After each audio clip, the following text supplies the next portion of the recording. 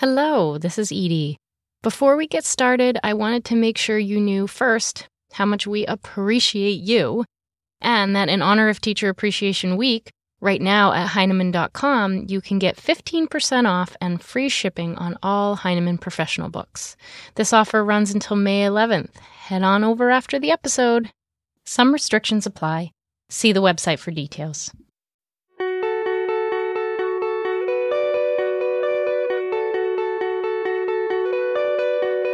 As many of us look to cultivate an anti-bias and anti-racist community in our schools, we often struggle with where and how to get started. I'm Brett from Heinemann. Today on the podcast, I'm talking with Liz Kleinrock, author of the new book, Start Here, Start Now, A Guide to Anti-Bias and Anti-Racist Work in Your School Community. Liz Kleinrock is an anti-bias, anti-racist educator and consultant based in Washington, D.C. In addition to classroom teaching, Liz also works as a facilitator for schools, organizations, and companies across the country. In her book, Liz helps us set ourselves up for success and prepares for the mistakes we'll make along the way. Throughout each chapter, she answers the questions and challenges educators have about getting started. She uses a framework for tackling perceived barriers from a proactive stance, shares sample lessons, resources, conversation starters, and more. I started our conversation by asking her what inspired her to write her book. Yeah, I wanted to write this book based on a couple of things. One, I was listening to so many voices and questions and concerns that other colleagues were having, people who were really committed to social justice, to anti-bias and anti-racist work, but were really just struggling to get started. And were able to identify these really specific barriers that they felt that were preventing them from engaging in this work in their classroom or school community.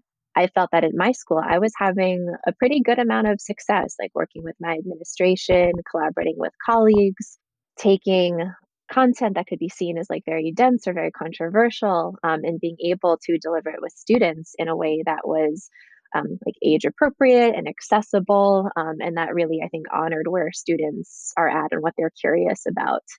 When I first started this book and was just thinking about, wow, this is a really large subject, like how can I narrow it down so there's some sort of like structure and consistency, I went on social media and actually asked a question on Instagram and was just curious about teachers' experiences and asked them, if you really want to be engaging in social justice work in your classroom, but you're not, why are you not?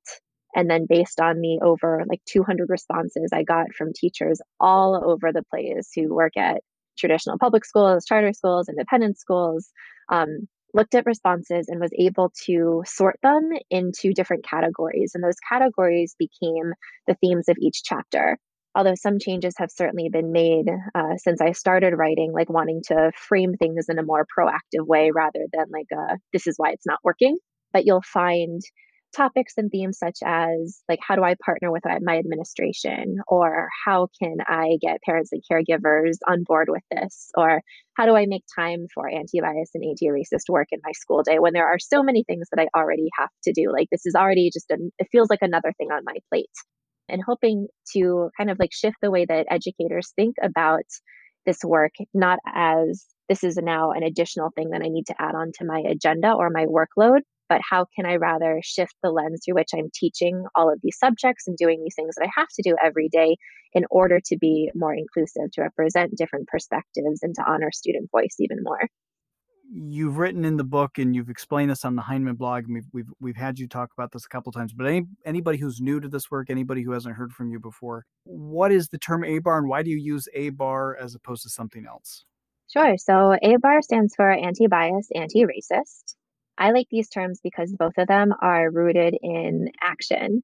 Because quite often, like when we use words like non-racist or I'm an ally, they end up being descriptors rather than reminding people that there are actions and that we have to take daily. We have to think about and like adjust the way that we speak, the way that we interact with other people. This idea that these are actually concepts that unify us in like a really strange, messed up way, that all of us possess biases. It doesn't matter who you are, what your identity is, where you grew up. This is something that we are all exposed to and something that we all hold. And the point isn't just to make us feel really awful about it and, wallow in the history of oppression and injustice that has been committed against different marginalized peoples all over the world throughout human history. But it's recognizing the ways that we uphold certain systems of oppression based on like biases, stereotypes that we hold. And once we are able to identify them, what can we do to actively dismantle them too? So while I think it can be sometimes like very scary, I also think there's a lot of power and ownership in this as well. And that's what I try to convey to students. When I was reading your book, one of the biggest aha moments was actually when you were talking about shifting the lens. And I really wanted to ask you about that because it feels like it's such an obvious answer when I read it, but it was just so like, oh my God, yes, this is it. Shifting the lens to thinking about the full content. Can you just talk about your thinking around how to shift that lens? Sure. So I spent most of my career teaching elementary school. I'm currently teaching middle school for the first time ever. But in elementary school, I have to teach everything. You teach math and science and reading and writing, and in some cases, like art and gym and music too. Um, and oftentimes, these subjects are taught in isolation. And not only are they taught in isolation, but they're taught in a very standard way. Like this is math time and this is the curriculum and you follow the script and the kids have the workbook and you have to go through this order that was prescribed by someone you don't know who, but this is just how things are done and how things have been done. But where I started to find some success was starting, subject by subject, not thinking that I have to take on everything at the same time. um, but if there are particular learning objectives or standards that I have to teach my students, are there choices that I can make in terms of texts, authors, and perspectives that I'm choosing to center instead of just what's given to me? So, like one example of like shifting this lens is my former school used Readers and Writers Workshop, and one of our units was on opinion essays. And the example essay that we were supposed to spend like weeks building this essay collectively as a class was about like what kind of ice cream do you like the best and why? And the idea of spending like 2 to 3 weeks writing this essay about ice cream was so frustrating and like mind numbingly boring for me. Why can't I just take the exact same skills, the same things that we need to go over with kids? It's the exact same learning objectives, but just give them a topic that's a lot more meaningful and relevant. And so we're able to talk about things like dress codes in schools or First Amendment freedoms and things like that. Like, should hate speech be covered under the First Amendment? Like, what do you think? Give your opinion, but support it with evidence. We're still doing the things that the curriculum says that we need to do. We're still teaching them the same types of critical thinking skills, how to represent, their thoughts within sentences and paragraphs. But the subject matter, I think, is a lot more relevant. The same way that if you are teaching reading, if you're doing biographies, like whose biographies are you reading?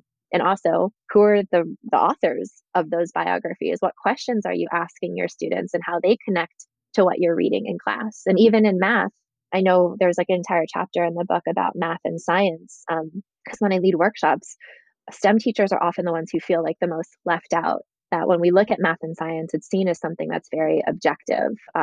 That there's no bias in it, but there is so much bias, and especially in the ways that we look at the ways that different students from different cultures might participate, might represent their thinking, the types of strategies and participation that we honor in our classrooms. So looking at it also in different levels, like not only what is the curriculum, what text am I using, but also how am I interacting with my students, and what in addition, what other self-work am I doing in order to understand where I'm coming from based on my experiences as a student, what I've been taught, what am I trying to learn and unlearn, and what biases am I potentially bringing in and projecting onto my students that I need to be aware of. You talked a second ago about, how you structured the book, how you approached the organization of the book, and it is so, for a book called Start Here, Start Now, it is so perfectly structured for taking us on that roadmap. But if someone is new to ABAR work and they're looking for a specific place to start, you do write very early on in the book, you give us advice about not taking on everything at once. How would you advise us to start as we're beginning? I always suggest that people start with themselves, that there is an enormous amount of like learning and unlearning that we have to be able to examine and interrogate. And some of, I think, the hardest work that prevents us from engaging with our students and diving into anti-bias and anti-racist work in the classroom is often the discomfort that comes up when we have to take a look in the mirror and think about, gosh, are there actually things that I've assumed about my students that have actually caused them a lot of harm? Are there really problematic beliefs and practices that I've been perpetuating all along? Like, we will always want to think well of ourselves and to have to unfortunately come to the realizations that despite our best intentions, our impact might not have always been great. It might actually have harmed some of our students, some of our colleagues, and the families and caregivers of our students. That's really uncomfortable truth to have to hold and to reckon with. But I do think all of that work is so necessary before you ever start doing it with young people. Like, if you're not comfortable talking about like race or racism or privileges that you hold or gender identities with your friends and your colleagues, you're probably not ready to do that with kids. I do think that there is space for joint learning and collaboration with students always, but understanding your own thoughts, your biases and beliefs, I think is really necessary in order to build that foundation first. It's also why I get a lot of questions around like, are you ever going to write a curriculum? And I write and I share lessons in isolation, like online, in the book, but I've always tried to kind of move away from this idea of like a set or standardized curriculum. First of all, like if anything becomes standardized, it's not responsive to our students and their cultures because your kid's going to change every single year.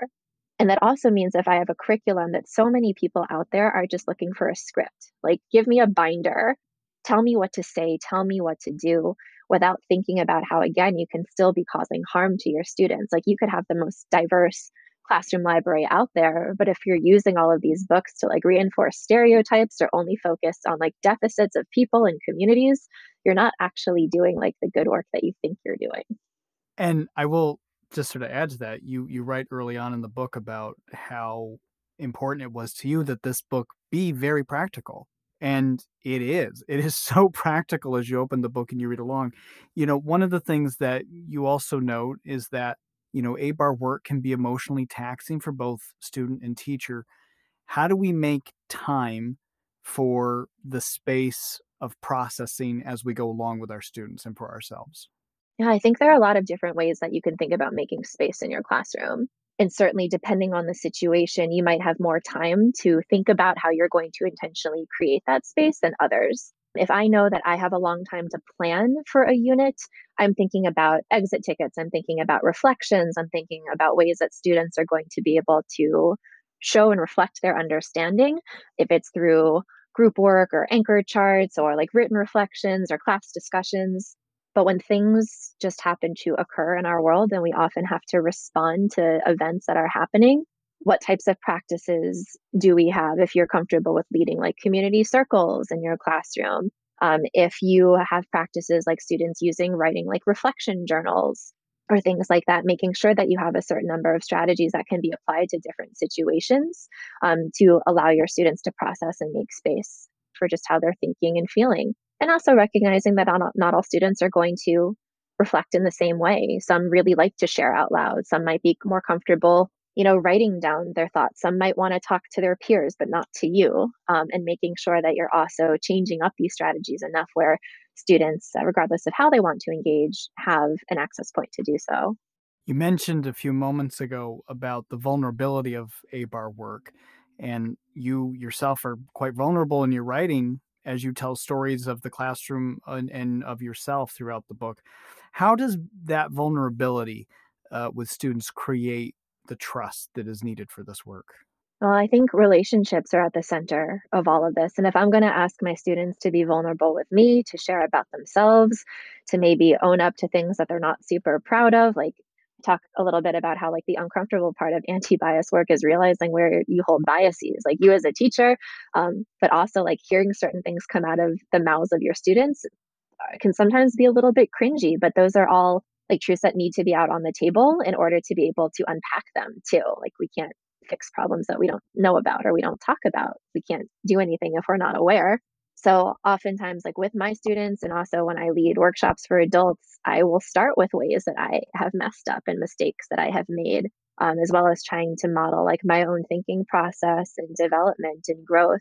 Because I do think something that holds a lot of teachers back and a lot of just not even folks in education, but folks who are trying to engage in activism and learning about different people and learning about history and the world. There's this like, idea. I think that sometimes people get put on pedestals when they're deemed experts.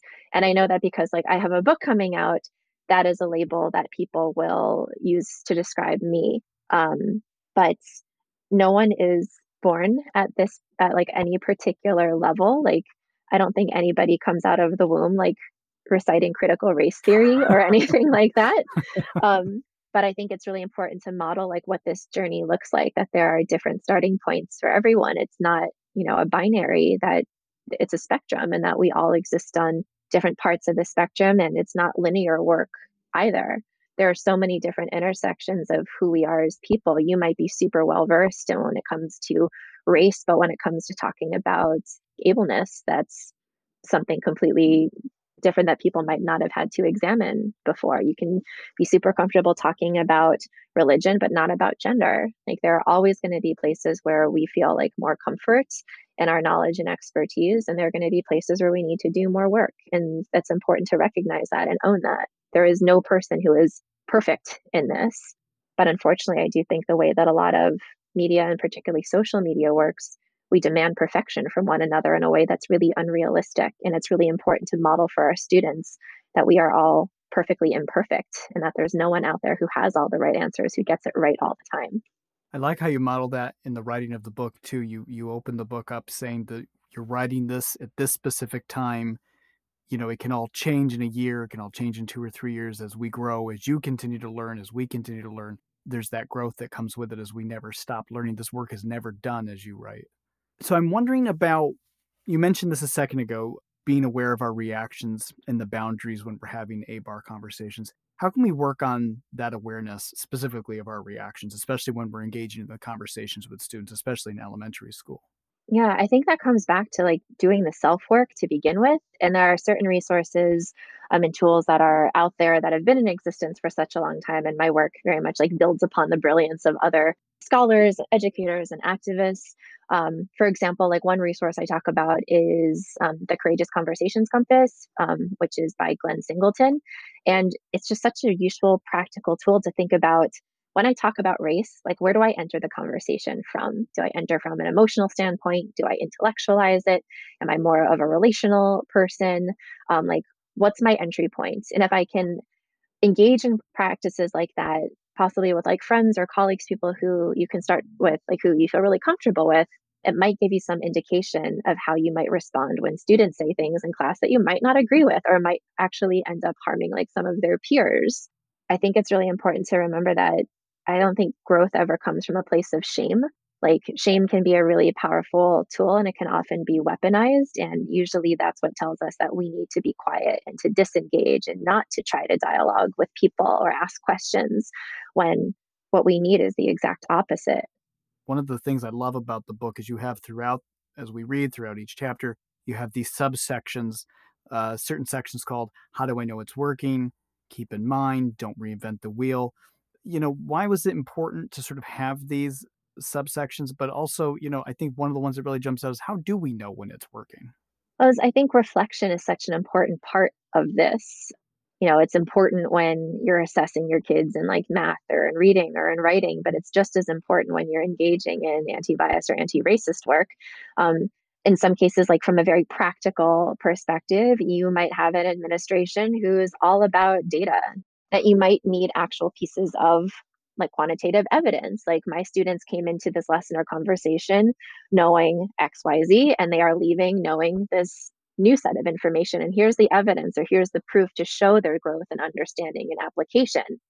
For other teachers, you just want to make sure that you're being responsive to your students, that you are engaging your students, that they are also not walking away with like gross misconceptions about some of the topics you're covering in class. And I have certainly made my share of mistakes without checking in enough with students after we've had a conversation, like assumptions that I've made that my students like all walked away with like a similar understanding, or that we were all on the same page about something, which is also like a very like I think naive way to think about this work, but it's certainly been part of my growth also. But it's also a way you can avoid some of those awkward conversations when a kid comes home and their parent or caregiver says, "What did you talk about in school today?" And they gave a very narrow segment of your conversation that grossly misrepresents the entire lesson or unit.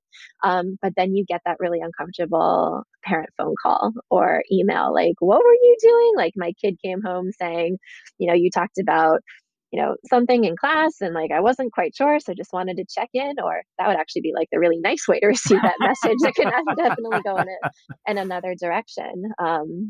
But recognizing that we have an enormous responsibility in leading these conversations with our students, but also caring for them. And I think about the how do I know it's working part as extending care and love for your students and supporting them in this work. You mentioned the parent the parent conversation. You do have a whole chapter in the book dedicated to working with the community, and you specifically advise us to sort of think of ourselves as community educators. Why is it important for us to think of that community education portion? And can you kind of talk a little bit about conversations with parents a little bit more and just sort of some thinking there? Sure. So in the chapter around parents and caregivers, I wanted to address, I think, like an underlying sentiment that I have experienced and witnessed a lot in education, and not just in like the school that I've taught, but in a lot of different communities where I've gone in to do talks or workshops. Um, that there's often a divide, and I think a lot of educators see it as like us versus them, like parents and caregivers are working against us. But rather, I think it's really important that we are in connection and community with each other, that this is a partnership, that we're all on the same team, that we're here to support our students and center them as much as possible. And while we certainly know our kids well, at least I hope teachers know their students well, their families know them better than everyone too. And they're able to provide a lot of information about what their kids are interested in, things that are happening in their home and outside of school that we're not aware of, because we also don't want to go through the really awful process of like re-traumatizing students if there are things that they've experienced that we're unaware of. I think there are a lot of parents and caregivers out there who are very on board with this work, and some who are also on board but still hesitant, not because of them not wanting their kids to learn about like race or diversity or politics in class, but they're just concerned about how the conversation is going to be facilitated. So when we're in community with one another, that's where we can begin to develop this mutual trust and respect. Something my mentor teacher always said is that trust and respect are the pillars of any relationship, any community. And without those, we really don't have anything. And teachers have a lot of power actually in how we start to form those relationships really on in the year. And if we can develop mutual trust and respect with the families and caregivers in our class, they might be really on board, and supportive in this work, and also much more forgiving when we do stumble and make mistakes as well. I believe a lot in transparency rather than asking for permission, which I think can imply that there's something wrong with these conversations and lessons in class. But if I were a parent or caregiver of a young person, I would absolutely want to know what's happening in the classroom. Like, I deserve that. Like, that is also my right as a parent, or as a guardian. Well, Liz, it's an amazing book. You've done incredible things with this book, and we learned so much from it. But I think the thing that I learned the most is that you are a huge horror movie fan. So before we part, what makes the perfect horror movie for you? What's your favorite horror movie? That's so hard. Okay. There are so many out there, and if I had more time, I would break it down by like subgenre also. I think like really great horror movies can take a concept that can be, I mean, like it's great to see something like super innovative. But even with like very classic themes and tropes, but you can still make them like somewhat unpredictable. Like I think James Wan, who directed the Insidious series and like the Conjuring universe, took some very classic themes like haunted houses, ghosts, possession, things like that, but filmed it in a way where you also really cared deeply about the characters involved. And also, just as a viewer, like you don't have any control over it. It's not just one type of like jump scare or like the slow panned out, like slow burn, or anything like that. But I think like one of my absolute favorites is 28 Days Later. Took a concept like zombies, which had been done for quite some time, and the simple shift of just making them run really fast. I thought, like, for real, like, just brought it to a completely different level. And all it took was something like that simple. So that's definitely a favorite. Also, 28 Weeks Later was pretty good too. Good. All right. Anything else you want to add? Anything we missed? Anything you really wanted to get in that we didn't cover? I'm excited. I will admit that I'm also really scared. I am wrapping my head around still like identifying as a writer. I think in the past, I have just thought of myself as a person who writes. Like I'm a teacher and I also write sometimes, and it's mainly for social media or the internet. And I think there's something very exciting, but also very scary about having your words like solidified in a book, because the way that I think and what I believe is constantly changing based on what I'm learning and how I'm talking to other people. So I think it's a little scary to think that in like a year or two, I could disagree with like half of what I've written and hope for like that next edition update and stuff.